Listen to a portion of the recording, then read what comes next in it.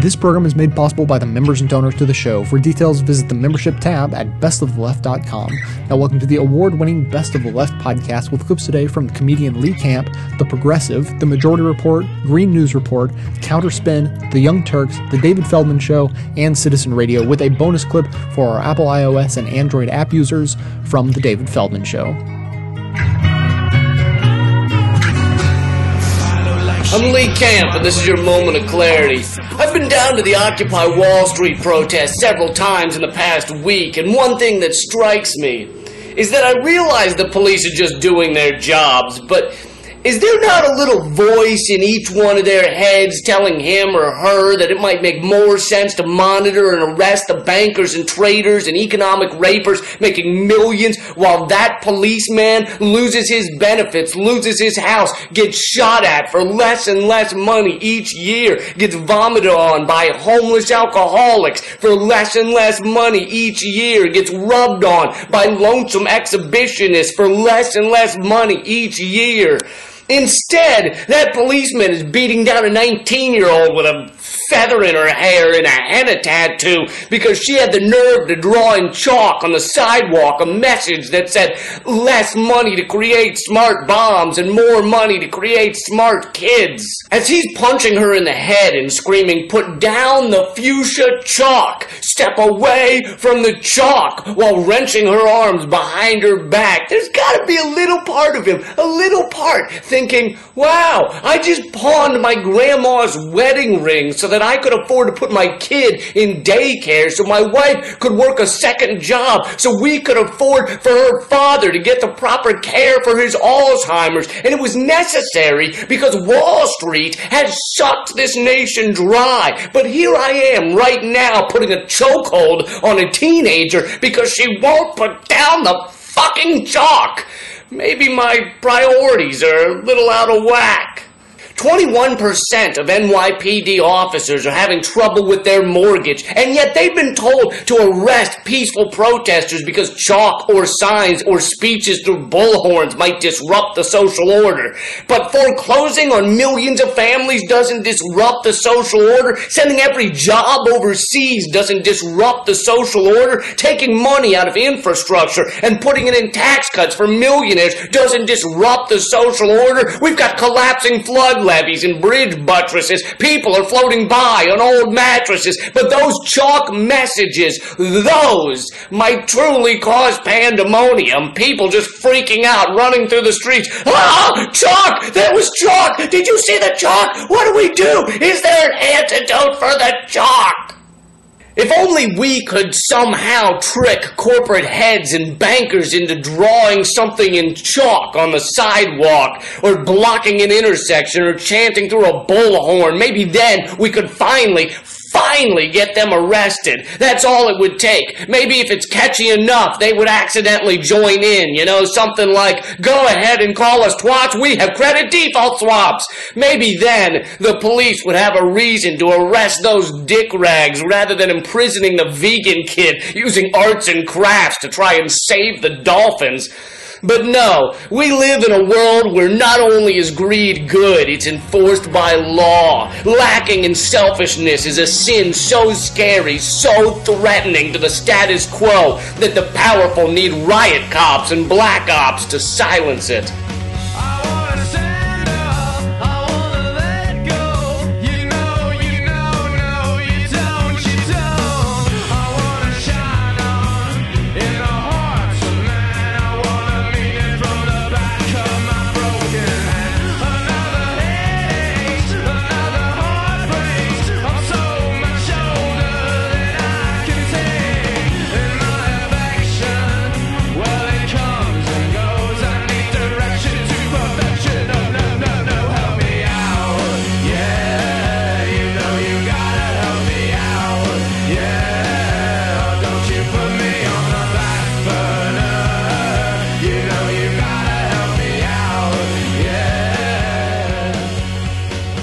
Leave it to Mitt Romney to complain about the Occupy Wall Street protests. At a speech at a retirement community in Florida on Tuesday, the GOP frontrunner said, "I think it's dangerous, this class warfare." He would. His net worth is about $200 million. People like Mitt Romney have been making out like bandits over the last 4 decades. The top 0.1% have seen their incomes jump by 385%, while almost everyone else in the country, the bottom 90%, has lost money. Romney doesn't want to admit what anyone with their eyes open knows to be an obvious fact, that as Warren Buffett has said, there's been class warfare going on for a while, and his class, Romney's class too, has been winning. Plus, Romney doesn't like this protest because it gets at his fundraising base. He's already raised $2.3 million from Wall Street itself. Romney and other Republicans and their town criers on Fox can complain all they want about the Occupy Wall Street protests that are now sweeping the nation. But it's a loser for them because poll after poll shows that the vast majority of Americans understand that Wall Street has way too much power over our economy and over our government. I'm Matt Rothschild, and that's how I see it. You say you got a real solution. Well, you know, we'd all love to see the plan. You asked me for a contribution. Well, you know, we're all doing what we can.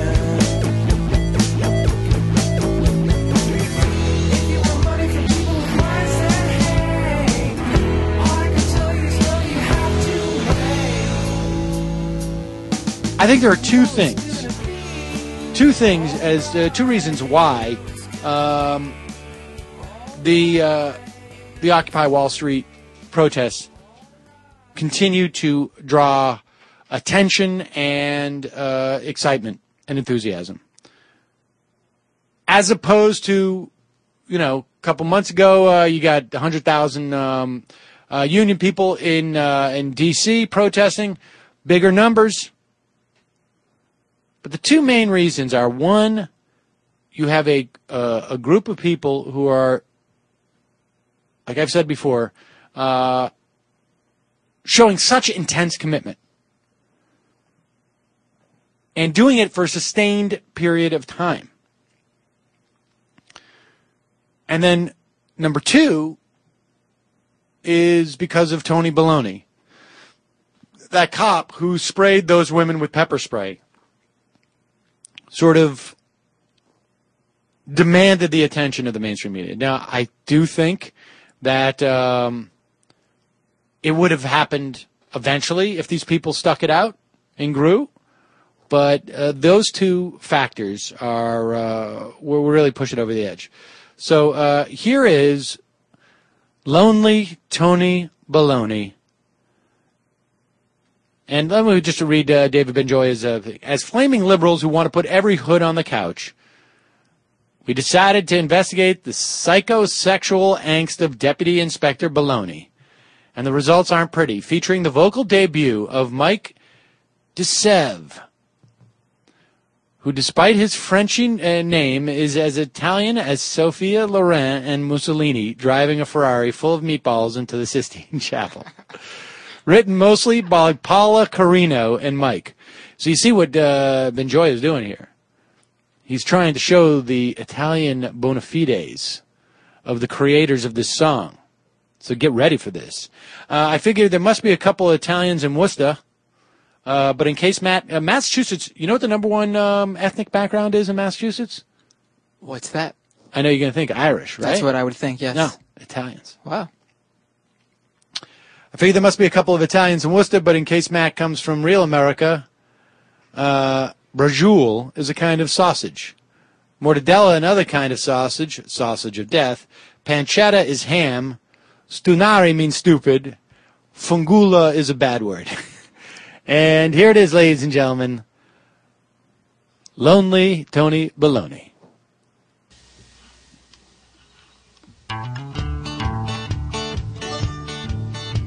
The crazy moon over Wall Street brings a tear to my eye. Mama, why these American girls, they gotta fuss and cry? When they march and get out of line, raising their hand. A man's gotta do what a man's gotta do and bust out his mortadell. Shut up with your First Amendment or it's no more Mr. Nicey. I sprinkle on the pepper 'cause I like my dishes spicy. We're the NYBungalow PD. If you wanna know who we are, this baloney has a last name. It's M-A-C-E-R. We'd hate to see you hurt yourself, so before you lose control, we'll roll you up in a plastic net and we make a nice brajol. Now everyone's mad and they got a big vendetta. They call me a pig and often serve them cheddar. I gave these ladies the business back in 2004. Mama, don't nobody respect the law no more. I took a vow to protect and serve your naughty sons and daughters. Don't they understand I'm just maintaining law and order? You're stealing my heart, I spray it to mace, a handy device to shut up in your face till you little heartbreakers learn your place. What are you gonna do, make a federal case? With the NYBungalow PD, if you wanna know who we are, this baloney has a last name, it's M-A-C-E-R. We'd hate to see you hurt yourself, so before you lose control, we roll you up in a plastic net and we make a nice brajol. Hey! Unbelievable. They just outdo themselves every week. Every week. They kick it up a notch. And not only... Wow. The crowd is going crazy. For the record, by the way, I do come from Real America. If Real America is Queens, New York. Yeah, Queens. Yeah, that's pretty... It is stunning. I mean, on so many levels, these guys are, it's just unbelievable. It's just unbelievable.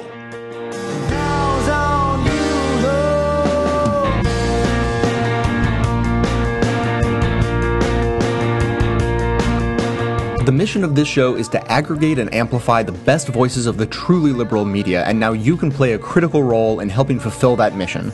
I pick out the best clips I hear to share with you, and now you can do just the same thing extremely easily. Now available at bestoftheleft.com, each clip I play is made available individually with simple buttons that allow you to share your favorites on your networks through Facebook, Twitter, by email, and beyond. By myself, I can amplify this content to thousands of people, but collectively, we have the potential to reach millions. No kidding. Become your own media activist by taking 1 minute to share your favorite content a couple of days each week, help more people plug into the truly liberal media, and be an integral part of this extremely virtuous cycle. Thanks so much for your help.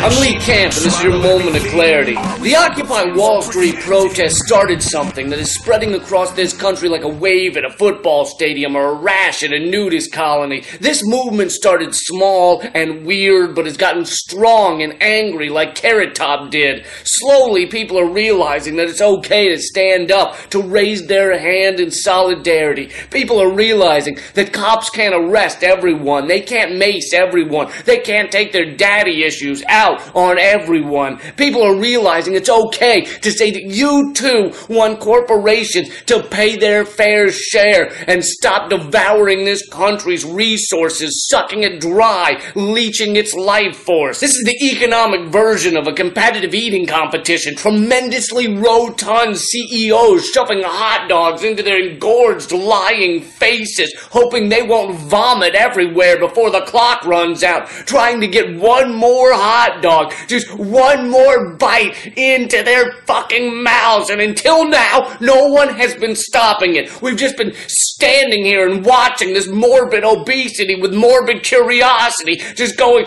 are they really gonna eat all that? They can't possibly still be hungry. Why are they still eating at this point? It's like nothing I've ever seen. This is not a right and left issue. This is a right and wrong issue. Whoever's not willing to push for regulation and taxation of Wall Street is the enemy. Whether left or right, black or white, male or female, dumb or old, whether politically aware or someone who paid money to see Transformers 3 or 2 or 1 or really anything by Michael Bay.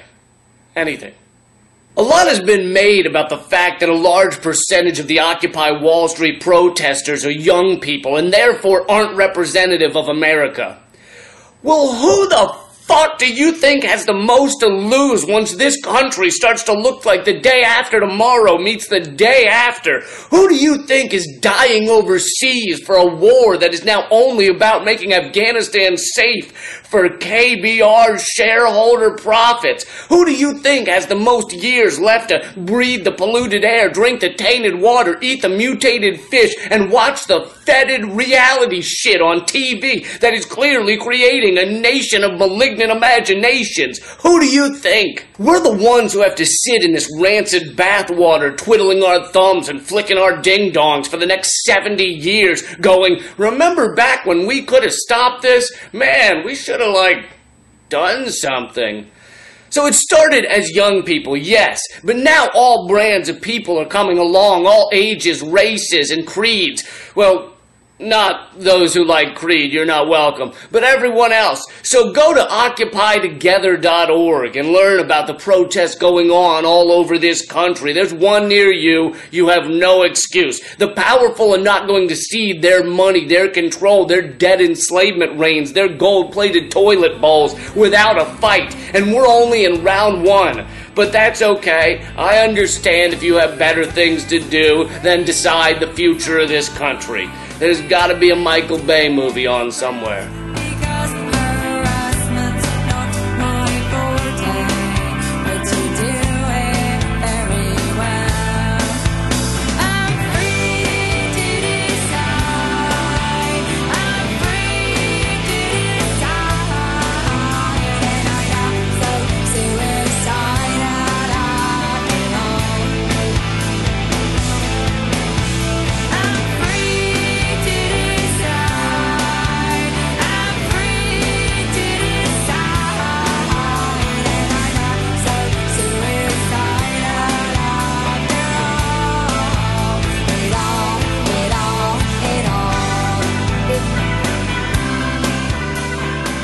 It is the panic of the plutocrats. The oligarchy is terrified about what they are seeing now in the streets of Manhattan and in the streets of cities all over this country. Yeah, the Occupy Wall Street movement has blossomed in cities and small towns from coast to coast, from Occupy Boston to Occupy San Diego, with more and more diverse groups joining to protest corporate greed. You heard Glenn Beck there warning fellow plutocrats they're going to come and drag them out of their homes and kill them. Oh, good Lord. And now Occupy Wall Street is occupying the State Department. Climate Action Youth Group 350.org organized Occupy the State Department over the weekend, calling on Secretary of State Hillary Clinton to deny approval of the proposed Keystone XL pipeline across the Midwest. The 1,700-mile Keystone XL pipeline would carry dirty oil from the tar sands of Canada 1,700 miles across the farmland and aquifers of the Midwest, all the way to ports at the Gulf of Mexico. NASA climate scientist James Hansen has warned that if the pipeline is built, allowing full exploitation of the Alberta tar sands, it will be, quote,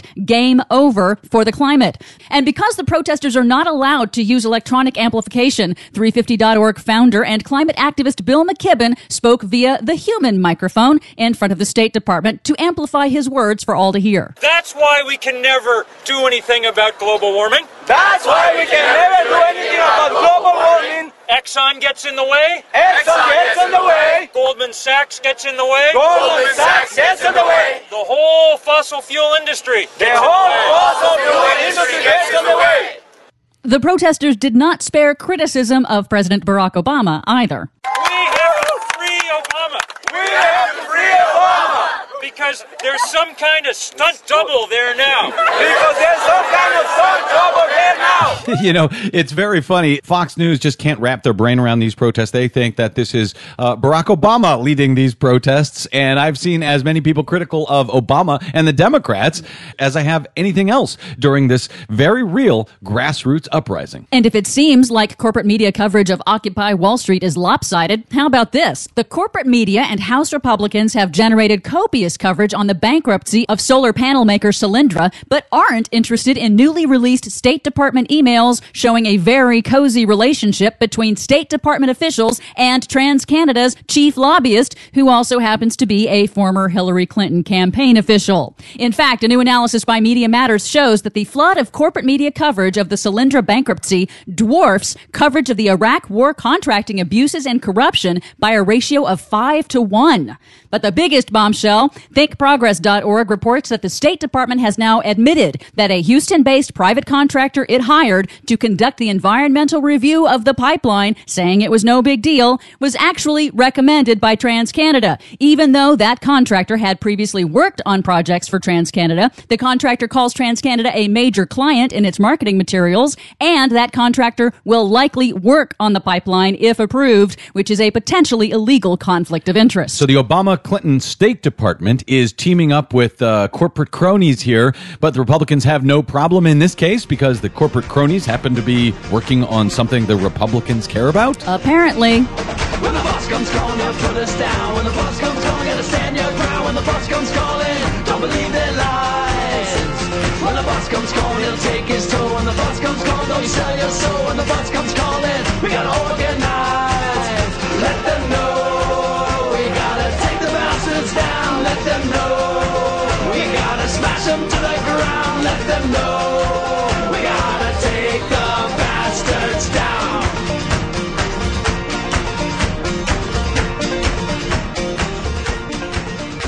It took a while, but corporate media are giving serious coverage to the Occupy Wall Street protests. But new CNN host Erin Burnett thought what the protests really needed was a fact check. On October 3rd, Burnett explained that the protesters didn't know what they were protesting, a point reinforced by her guest, former Rudy Giuliani speechwriter John Avlon. Burnett, who worked on Wall Street and is engaged to a Citigroup executive, then went down to the protests herself to explain to them how the world really works. She informed one protester that, quote, taxpayers actually made money on the Wall Street bailout, close quote. This fact should put an end to all the unrest. Quote, this was the big issue, so we solved it, close quote. But the TARP bailouts aren't the central motivator behind the protests, and even if they were, Burnett's understanding of how they worked is flawed. That TARP money amounted to low-interest loans for banks that had profited handsomely from, among other things, a massive housing bubble. Some of those banks, like Burnett's former employer Goldman Sachs, turned around and used that money to make more money, promptly paying off the government loan. It's hard to see this as a win for taxpayers. And, as many critics have pointed out, the government got burned on those loans by charging too little. And remember, TARP loans are a tiny part of the total government bailout of the financial sector, which runs in the trillions of dollars. Most Americans didn't get low-interest emergency assistance, which is actually one of the reasons people are protesting Wall Street. To Erin Burnett, the fact that banks were rescued shows there's no reason to protest. I know it doesn't make any sense, but remember, it's the weirdos with the bongo drums who don't know the facts. What does it take to get a New York Times business writer to check out Occupy Wall Street? And that's not really a riddle, but it was answered by the Times' Andrew Ross Sorkin on October 4th. Sorkin's write-up isn't bad overall and includes a decent description of protesters' message as being about seeking accountability for Wall Street and corporate America for the financial crisis and the growing economic inequality gap. But Sorkin's been criticized for being a little too chummy with his Wall Street sources, and his setup to this piece won't dispel that. He writes, quote, I had gone down to Zuccotti Park to see the activist movement firsthand after getting a call from the chief executive of a major bank last week, before nearly 700 people were arrested over the weekend during a demonstration on the Brooklyn Bridge. Is this Occupy Wall Street thing a big deal? The CEO asked me. I didn't have an answer. We're trying to figure out how much we should be worried about all this, he continued, clearly concerned. Is this going to turn into a personal safety problem? Close quote. Well, points to Sorkin for honesty, I guess, but readers can also hope that he would take a personal interest in events on his beat, even absent a phone call from a worried banker. Worry man, oh worry man. I'm a very worried man. Hungry babies don't understand. understand. Their papa is a worried man. I hope you enjoyed this show, but also consider it a valuable tool for not only aggregating, but more importantly, amplifying our view of progressive politics in the world. So if that's true, I ask you to support this work by becoming a member of the show at whatever level you're able, as anything from a basic leftist up through the ranks of socialist, communist, Satanist, or even the most reviled level of support, George Soros. I produce 11 episodes a month of fearless coverage on all the hot-button issues we face, maintaining a rock-solid schedule. So if that sounds worth supporting, please consider signing up to donate as little as $5 a month or even $55 a year. Members also gain access to bonus audio and video content that doesn't make it into the show itself. So for a concrete way to support a strong progressive voice, please visit the membership tab at bestoftheleft.com. I'm very worried, man. Hungry babies don't understand. Their papa is a worried man.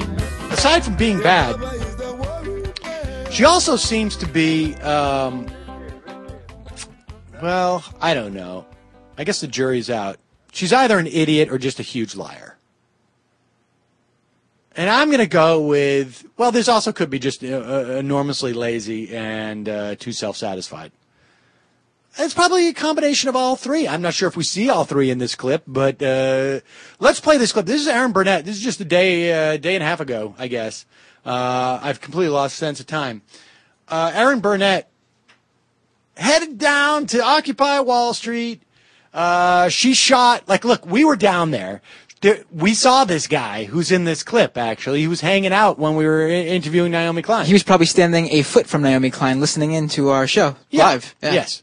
And are there people there who look a little freaky or wearing funny glasses? Or yes. And I would say the percentage of those people relative to the entire size of the crowd is somewhere between 1 and 3%. There's a lot of people there who look, frankly, like you, Matt.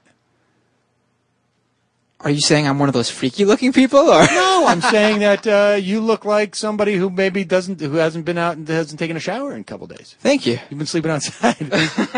No, it's just like, a lot take of people pride look in like that. kids, wearing, a hoodie because that's what they, And so here is Erin Burnett doing this serious report. She goes down there and she really fakes out this ad sales guy or this former marketing guy or computer software developer. But let's listen to this clip. Hey, seriously? The Occupy Wall Street protest entered its third week today. What started as less than a dozen college students camping out in a park near the New York Stock Exchange is now hundreds of protesters, and it's spread to other cities. But what are they protesting? Nobody seems to know. So this afternoon, we went to Wall Street to find out. And this... 3 weeks into this, she's saying, and nobody seems to know? When was this? This is 2 days ago, right? Yes. And she's claiming that nobody seems to know. She apparently has either a very limited social and news circle. She could have said, like, some people think they have an idea, or there's some places where you can say, but nobody seems to know. Nobody. 3 weeks into. That's stunning. In fact, I think you'd be hard-pressed to find somebody who could actually say, nobody seems to know anymore. If she had done this 3 weeks ago. I mean, even that bank CEO who told Andrew Ross Sorkin to get down there seemed to have a better grasp of what was going on than That's a very good point. That's a very good point. Maybe she should get Andrew Ross Sorkin's, Rolodex and call that bank CEO to ask him. All right, let's keep playing. Despite what you heard, here's what I saw. It's not just a bunch of dancing hippies protesting. There are all kinds of people there. Babies, teachers, cheerleaders, Uncle Sampta, and... that. Pause Seriously, it's amazing. That. She was talking about human being, incidentally, if you're not seeing the picture. But aside from that, you see the sort of the rhetorical little game she plays here? It's not just a bunch of hippies. There's also a bunch of other freaks and teachers. Right? There's cheerleaders and and teachers. So it's not just hippies, folks. I don't want you to think I'm judging. It's not just hippies. There's also a bunch of freaks and teachers. mixed bag, but they were happy to take some time from their books, banjos, bongos, sports drinks, catered lunch. Yeah, there was catered lunch. Designer yoga clothing. Pause it. Oh my God, not catered lunch. You mean people have to eat? Oh, there's a catered lunch as opposed to what? It's not a home-cooked meal that they're doing in the park. Yeah, I mean, there's no Bunsen burners there. No, they bought pizza from across the street or people sent them pizza. It's not catered lunch. It is stunning. Keep going. I also like how she says banjos like this. Banjos? Like she has no idea how to say the word. Right. Weird instruments. That's a Lululemon logo. Computers, lots of MacBooks, and phones to help us get to the bottom of it. This is unemployed software developer Dan. What do you do for a living? I'm a software developer. Software developer. Yes. So currently employed or unemployed? Unemployed. Unemployed. Unemployed, we like to call it. Unemployed. It's called Occupy Wall Street. So do you know that taxpayers actually made money on the Wall Street bailout? I was not aware of that. They did. They made, not on GM, but they did on the Wall Street part of the bailout. Okay. Does that make you feel any differently? Well, I would have to do more research about it, but... If I were right, it might. Oh, sure. Pause it. All right. This person is, and this is where obviously she's just lying or she's just stupid. And I would imagine, and these things aren't mutually exclusive, to be fair. She could be lying and she could be stupid. She could be willfully ignorant.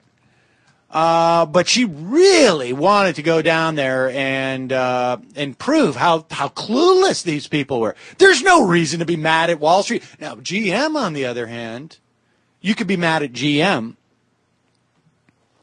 but not Wall Street. Which I got to say is fairly coincidental, because here's a statement by way of Will Bunch and Brian Hickey of the local Independence Tea Party,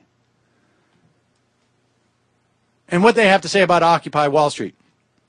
Because the implication here that she's saying is that bailing out the banks was a great idea, but GM, we didn't make any money on that. But wonder where she got that concept from. Wonder where she got that sort of like that.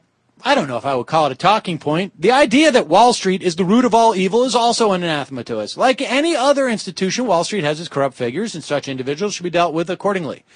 But to condemn Wall Street en masse is akin to condemning our entire free enterprise system. Our association deplores corporate bailouts. GM. They're talking about GM. Corporate subsidies, Solyndra.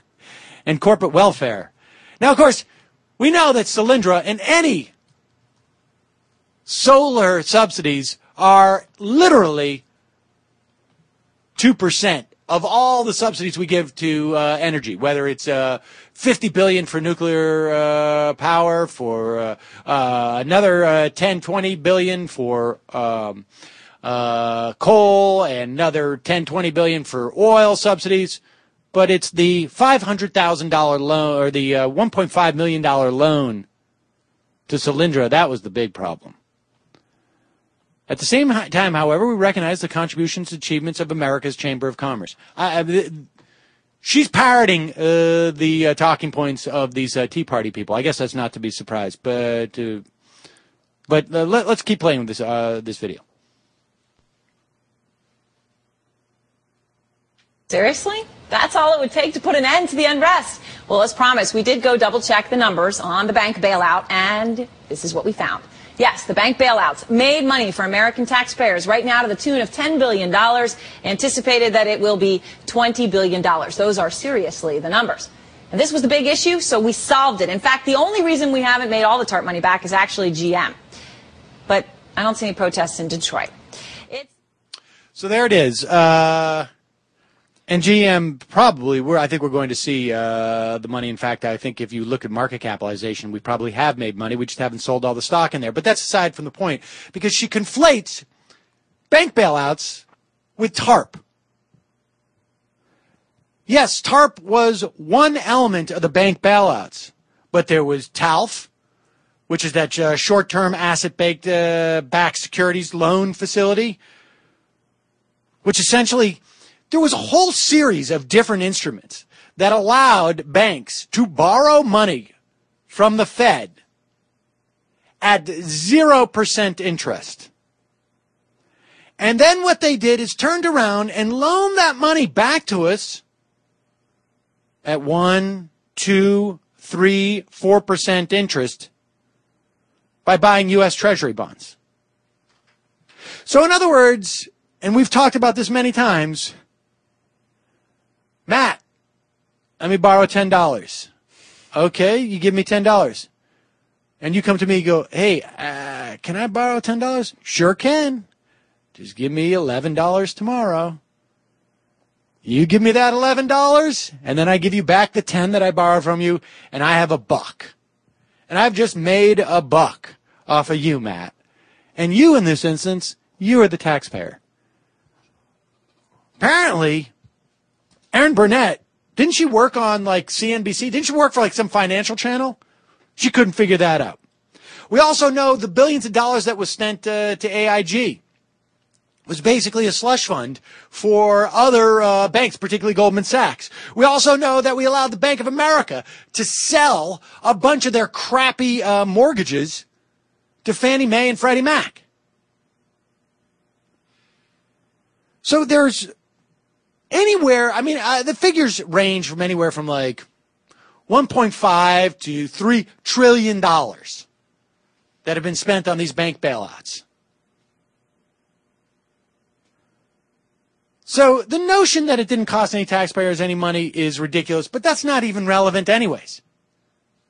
Because even if the bailouts cost no money, even if we made $10 billion on the bailouts, we still have a completely broken financial system because of the excessive leveraging and speculation these banks did, and it has destroyed the economy.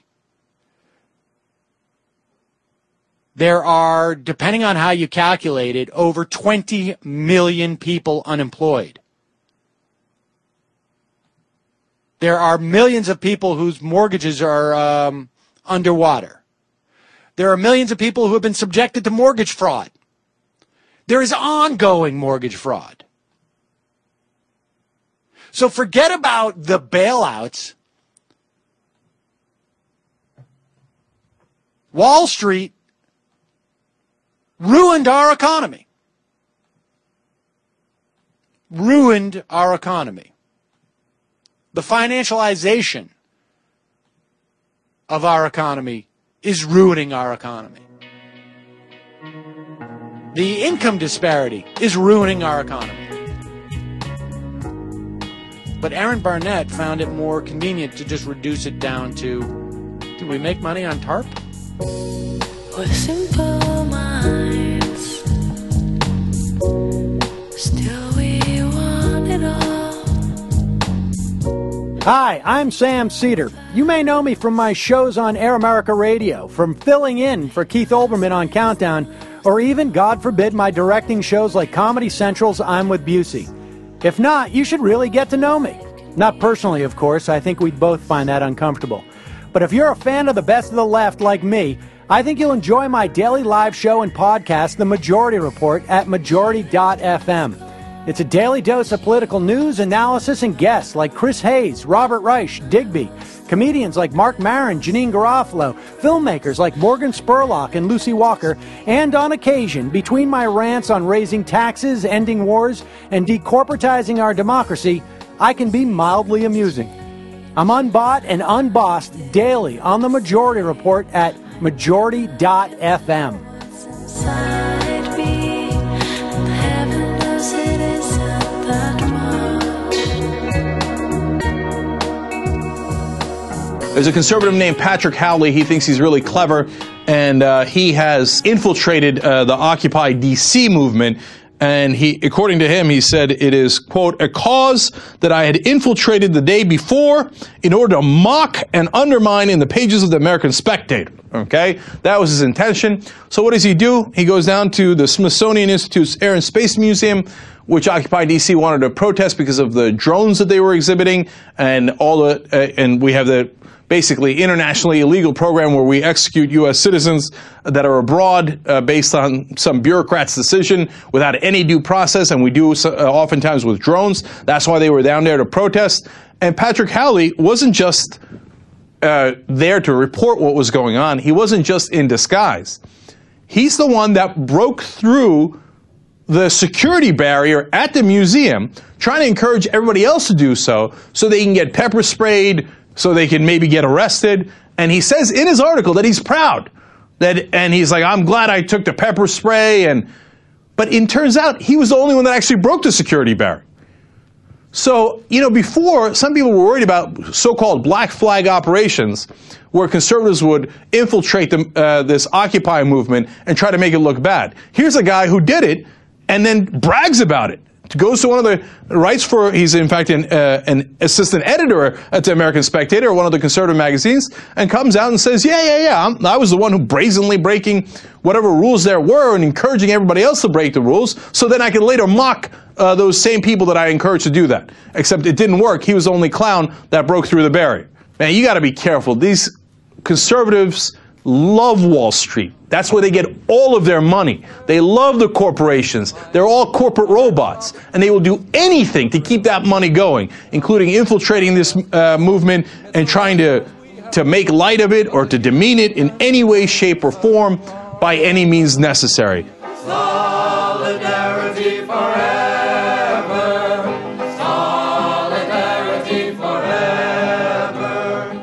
Solidarity forever.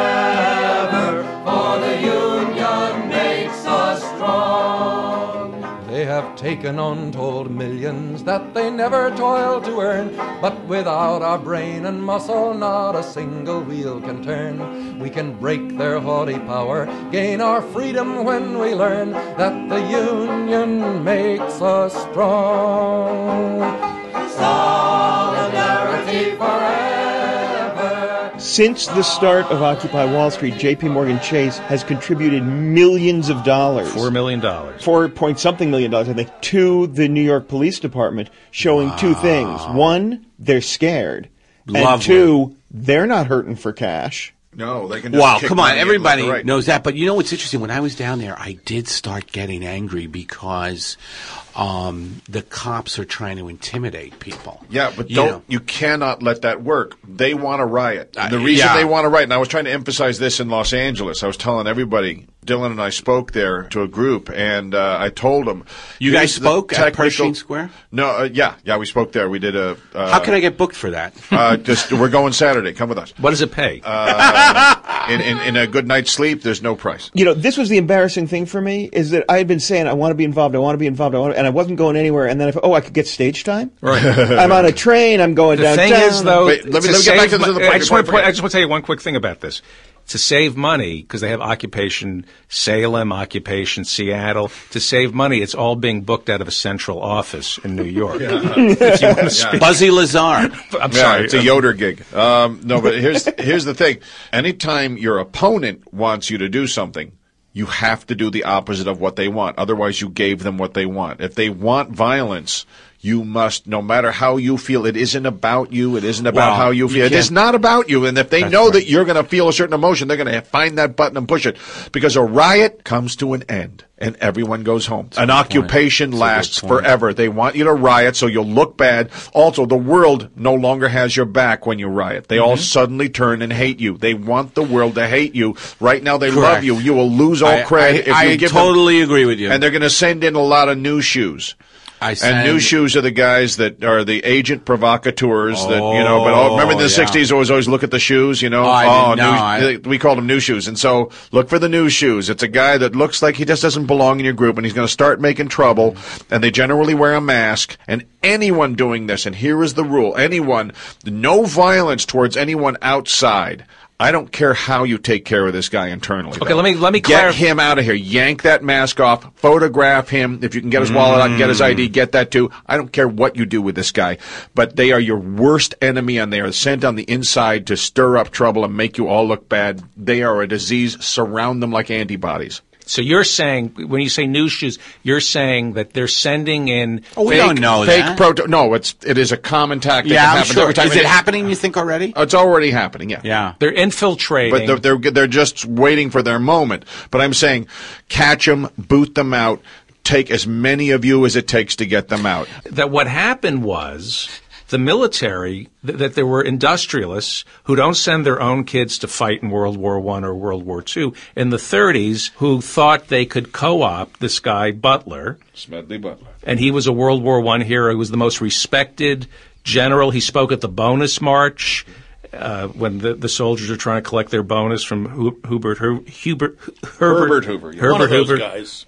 And they, he stayed with them, and they were crying on his shoulder, and he had the love of his men. And the industrialists try to co-opt him and say, So and he what are you said no. saying? I'm What are you saying saying? that there are still institutions in our country, even the Army. Despite Petraeus, despite Colin Powell, there are still people within our police force and our Army who know right from wrong. Yeah, that's and true. when you look at the video of Tony Baloney pepper spraying those women, if you look at the other cops... They all go going, what the hell did he just do? He's disgracing all of us. And that's why I think he's getting his in a way we'll never hear about it. But then there was pepper spraying. Something's going down. He's being But covered Rick, for. there were pepper spraying tonight again, people. They send a new batch. Look, they're not going to stop trying this. They're not going to stop trying to start a riot. Once you know that, nothing makes them angrier. Nothing pisses them off worse than you not giving them what they want. And not giving them what they want means you got to get a lid. You got to grow up and get a lid on your own emotions to the point where when they want, like someone goes, you want to fight? Okay, bring it on. Okay, you don't belong up front. You got to go way in back and just dole out coffee and food because up in the front line we need people that won't take the bait. You cannot take that bait. Yeah, you we will need give your nonviolence enemy everything they want in one shot if you start a riot. Make you will love have to the police. utterly, I understand. Make utterly love to the police. blown I it. understand. Yeah. Make love to the police. What you want to do is co-opt the police, bring them into the movement. Yeah, it's not even co-opting. It's making them wake up to realize your union is only being momentarily spared. Yeah. Mm-hmm. And that Well- you are clearly next They need once the private forces come in. They're getting rid of fire. That's right. Blackwater. That's right. And the whole thing is you're supposed to not be good at stopping the riots, so they have to bring in Blackwater. Then they ditch you and put you on the other side. Right. A lot of this stuff Pinkertons? is Where did scary. they get Pinkertons in this day and age? Yeah, A lot of good this pick. stuff Explain is who the scary. Pinkertons were. The Pinkertons were the private forces that were used to put down the mining strikes. Blackwater the day? Yeah, They were the Blackwater. goons, basically. Yeah. So they'd ride up on horses with sticks and And beat they were everything. also detectives. The Pinkertons were detectives and security guards, all that kind of thing. Yeah. And they were a private company. Yeah. They were like Hired by like people with Blackwater. money. Rockefeller. Yeah. Yeah, Paul, in fact, did a gig with the Pinkertons back in... That was This Pinky- could get. I actually played won- a guy named William Burns, who was the head of the Burns Detective Agency, but this was back in the turn of the century. There was a TV movie for television called Murder of Mary Fagan, and this guy was the guy who would be called in by the railroad because people were blowing up the bridges when they were trying to strike against the... and he was like the Sherlock Holmes of America back in 1910 or 1920. And he was good because he would dress in the clothes like the people he was interviewing, and he was able to get them to talk. I had to see him hung around a pig pen with a farmer trying to find out. But Rick, do you think this could get ugly Not because of the rich? It's already the ugly. people- It could go stupid if we act equally as ugly back. Just keep remembering, the one thing you fight with is not giving them their objective. Their objective is a riot. Go to any length to not give them that. Martin Luther King, No, just observe them. Mandela, and Gandhi. Yeah, they all watch how that technique, that's why those guys get whacked, is because they don't want you to know that this is the tactic that destroys your enemy, is the world will come to hate them and they will start to cut them off and they die from starvation once the world cuts Right. them off. Or So- the world will march in and stomp them out like a cigarette. But it isn't up to you to do. It is get the world on your side, Right. and that's No, where the strike happens. I understand it.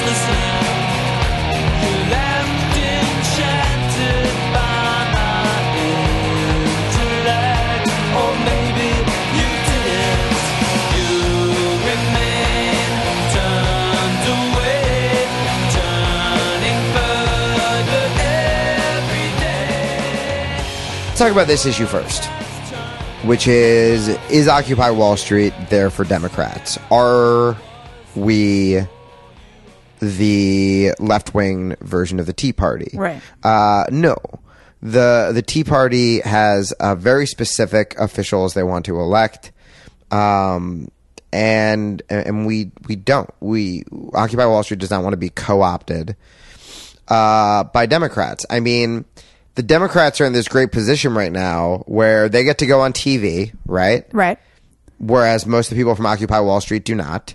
And they can very easily say, oh, well, this is a clear statement that they're sending to the country. People are willing to put their bodies on the line to elect us. Right? Right. And that's not it. I mean, when did Occupy Wall Street start? It started under the Obama administration for a very specific reason. You look at Obama's economic team, and it's the same team that put us in this fucking mess. I mean, it's filled with Goldman Sachs execs. Jesus Christ. How much clearer can it be that Occupy Wall Street is against them? Right. But then something in Atlanta.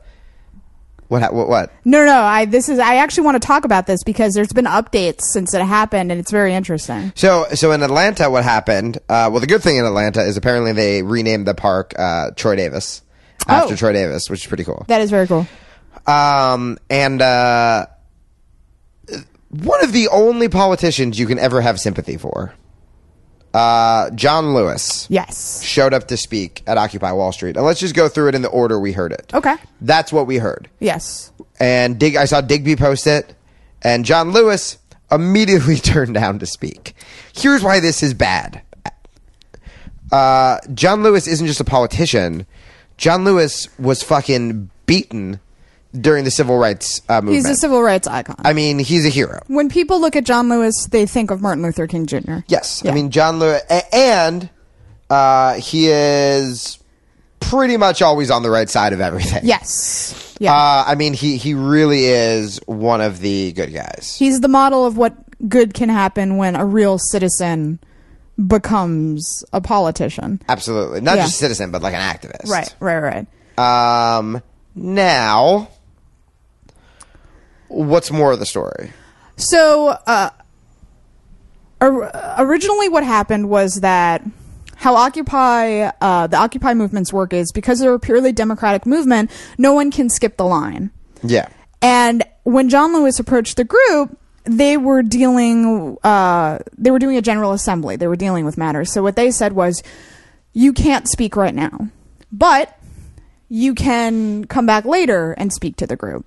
So John Lewis was interviewed, and people asked him, was he offended by being turned away? And he said, it's okay. They didn't really deny me. What happened was that protesters decided he could return after their agenda items had been completed. Yeah. But they said, look, we're not here for the Democratic Party. We're not here so you can skip the line and get on a soapbox and tell us to go all vote for Obama. We're not here for the Republican Party. We're not here for any political party. Right. You have the right to speak because this is a democratic movement, right? But you have to speak when it's your turn. Yeah. And John Lewis just didn't have time.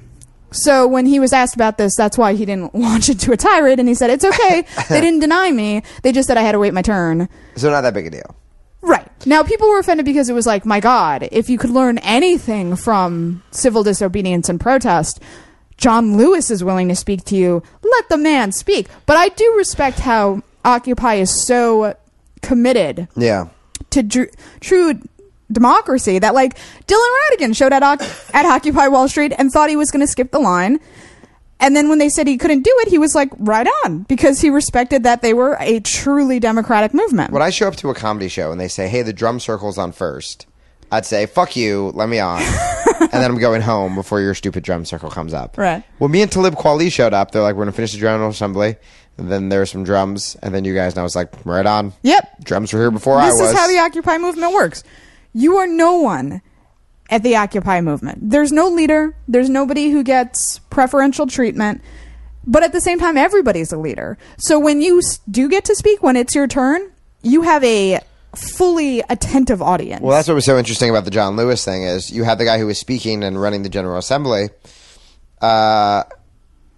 bring up John Lewis, and then the first person that denied him was just some random dude in the audience, and the people's mic was repeating after him. Right. And he opened by saying, I respect. I first want to say Mr. that I Lewis, respect, and everyone repeated it. John Lewis' service, but right. this is a democratic, blah, blah, blah, blah. And they were dealing with matters before John Lewis arrived. Now, your first immediate response to that is you want to get angry and you want to say you should respect someone like John Especially Lewis. for liberals, because I think there are a lot of liberals right now that it would be easier to ignore the Occupy Wall Street movement. Even though they're doing something, it's just, you're just waiting to find out something bad about them so you can be like, all right, see, that's too far. And people jumped all over this. Even supporters of Occupy Wall Street were like, guys, too far. Right. But then when you heard the full story, as so often happens, everybody immediately reacts and then we get all the details and we're like, oh, okay. Once you understand with all of these details, it made me respect the movement more. Just because it was like nobody was disrespectful to him when they turned him away. Right. They said he can come back, but right now somebody else has the floor. Yeah. And you're no more important than anybody else. Now, I think Martin Luther King Jr. would have really liked that. I think he would have been like, yeah, I like that no one has more value than the next person standing beside them. No, let me go speak. I'm Martin Luther King. And I have somewhere to be, bitches. Probably a prison. Is what he would have said. Stick it up for your rights. Yeah, but I really think it's a beautiful thing. And, from the sound of it, so does John Lewis. He wasn't mad. He said, it's okay. They didn't deny me. Right. The man has seen the most important grassroots civil rights campaign emerge ever in this country. He's not going to discredit the next one, Hey, you know what Occupy Wall Street didn't do? Sick dogs on me. And beat me with nightclubs. The man did that. The establishment. And Occupy Wall Street is against that. So I'm for that. Yeah. Let's close with talking about some real assholes, Jamie. For some reason, I rested the microphone behind me. Did you get tangled in wires? I did. Are you okay? It's a little nerve-wracking, but I'm all right now. So, at the Board of Trade in Chicago. Guys, hold on. If anyone has any weapons in their hands, put them down. You can't be near anything that you could hurt yourself with or hurt someone next to you with. Which, by the way, the Board of Chicago is where the Tea Party was born. Rick Santelli, who's another real asshole, on the floor. On CNN. Was saying, right? I'm sick of bailing out these people who bought mortgages that they couldn't really afford. Yada, yada, yada. A real man of the people, Rick Santelli.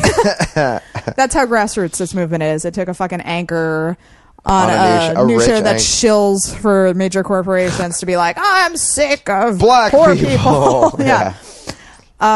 So again, we go back to the Board of Trade. They taped up a message in their window for the organizers of Occupy Chicago. Now, if you're unfamiliar with this, the Occupy movement has a slogan, if you will, that says, we are the 99%, meaning we're the majority of Americans we're all being fucked. Yeah, who don't benefit from the rigged economic system we have right now. So the traders posted a message that said, we are the 1%. On the window. Thanks for clarifying that, boys. We were a little confused. Kudos to Occupy Chicago for not just waiting out there with baseball bats. Well, that was really... everyone to leave. Yeah, I mean, first of all, the reason that the Occupy movement has gained so much legitimacy is because it's a peaceful movement. Right. And no matter how vicious the cops are with macing and tasering and pepper spraying and penning them in, they just keep coming back. And they just keep sitting down and saying, we're here again. Yeah. Arrest us. London, block the bridge. Yep. London, David Cameron's working very hard to privatize the NHS system, which is their healthcare system that we wanted. Healthcare does so well here. Yeah. I mean, a lot of Americans want the NHS system, you know? So they occupied a bridge, sat down, and refused to leave. This is what needs to be happening everywhere. And the fact that Occupy Chicago didn't respond to being baited by these traders, you guys won. You absolutely won. Because guess what? They look like the assholes. Yeah. That image was put up everywhere, and that got you guys more support. So thank you, traders. If you guys keep doing that, Occupy wins, you know? And Occupy, if you stay peaceful, you win.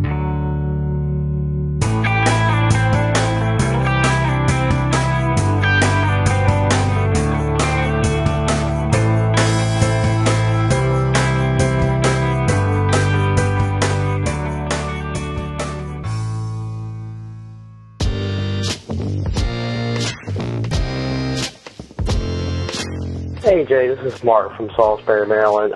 Just listening to your show today on education. Just wanted to bring up a quick point. Last night, the superintendent, Dr. John Ferguson, has actually just sent out a memo about budget meeting here. Some of the things that were disturbing is the salary cuts for the teachers here in the county.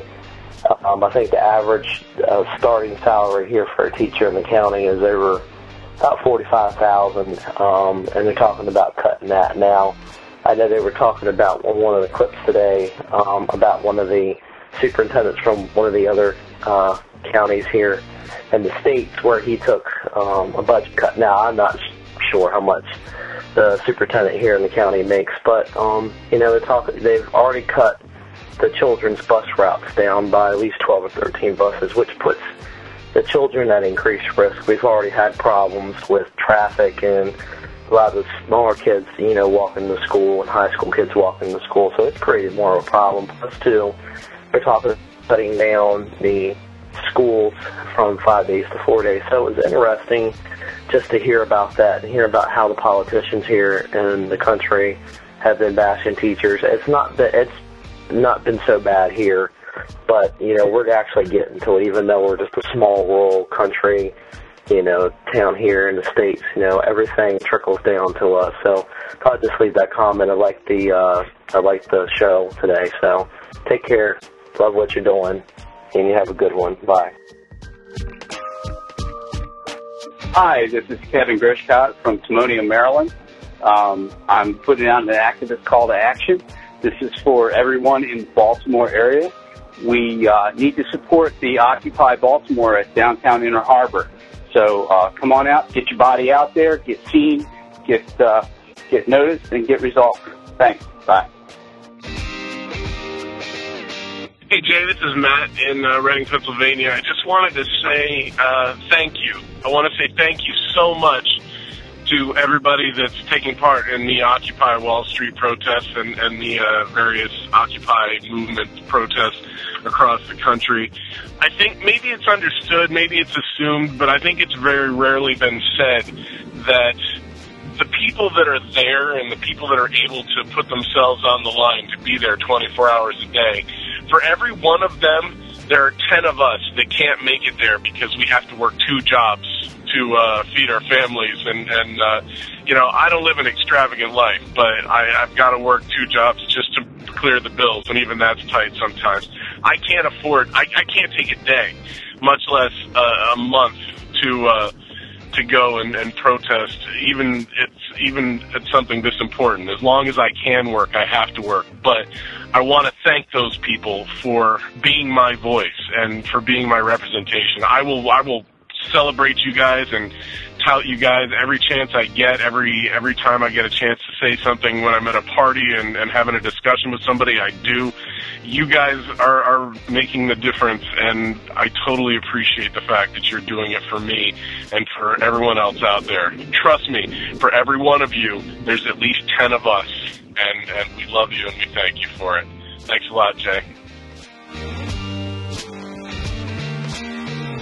Jay, hi, this is Vicki from Oregon again. I forgot to say the last time I called, thank you for introducing me to Lee Camp. What a gem that guy is.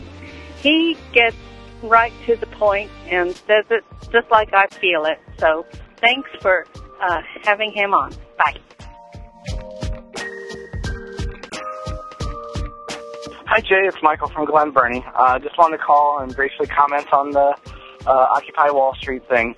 I just wanted to say that I had exactly the same thought as Dan Carlin, and I was so happy to hear him say it, that this is the perfect time to reach across the aisle to the real Tea Partiers, not the manufactured ones, and see if we can get some solidarity on this, because there are some really core issues that I think both the Tea Partiers and the 99%ers have in common. And I think it would be such a powerful message if they were both to join forces together and fight for that cause. So anything anyone can do out there, I guess that's my first call to action. Do it. Try to get them working on the same page. And secondly, I just also want to say, I don't know, this wasn't a huge news story, but apparently Occupy Wall Street may actually be getting some help that they may not necessarily need, but they deserve. The Dark Knight Returns is shooting in New York shortly, within a week or so, and Christopher Nolan has said he's going to include them in, or he's thinking about including them in a scene, not necessarily as themselves, but they might actually get some presence in the movie. So how's that? At any rate, just want to leave my message and leave my 2 cents, and thanks for everything you do. Take care.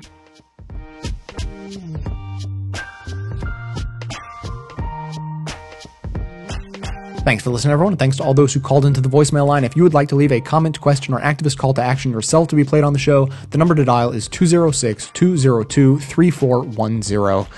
So I was making a show today, as you might have guessed by the fact that this show exists, and a distraction came up. You know, a distraction always comes up. I'm sure you're familiar with the concept.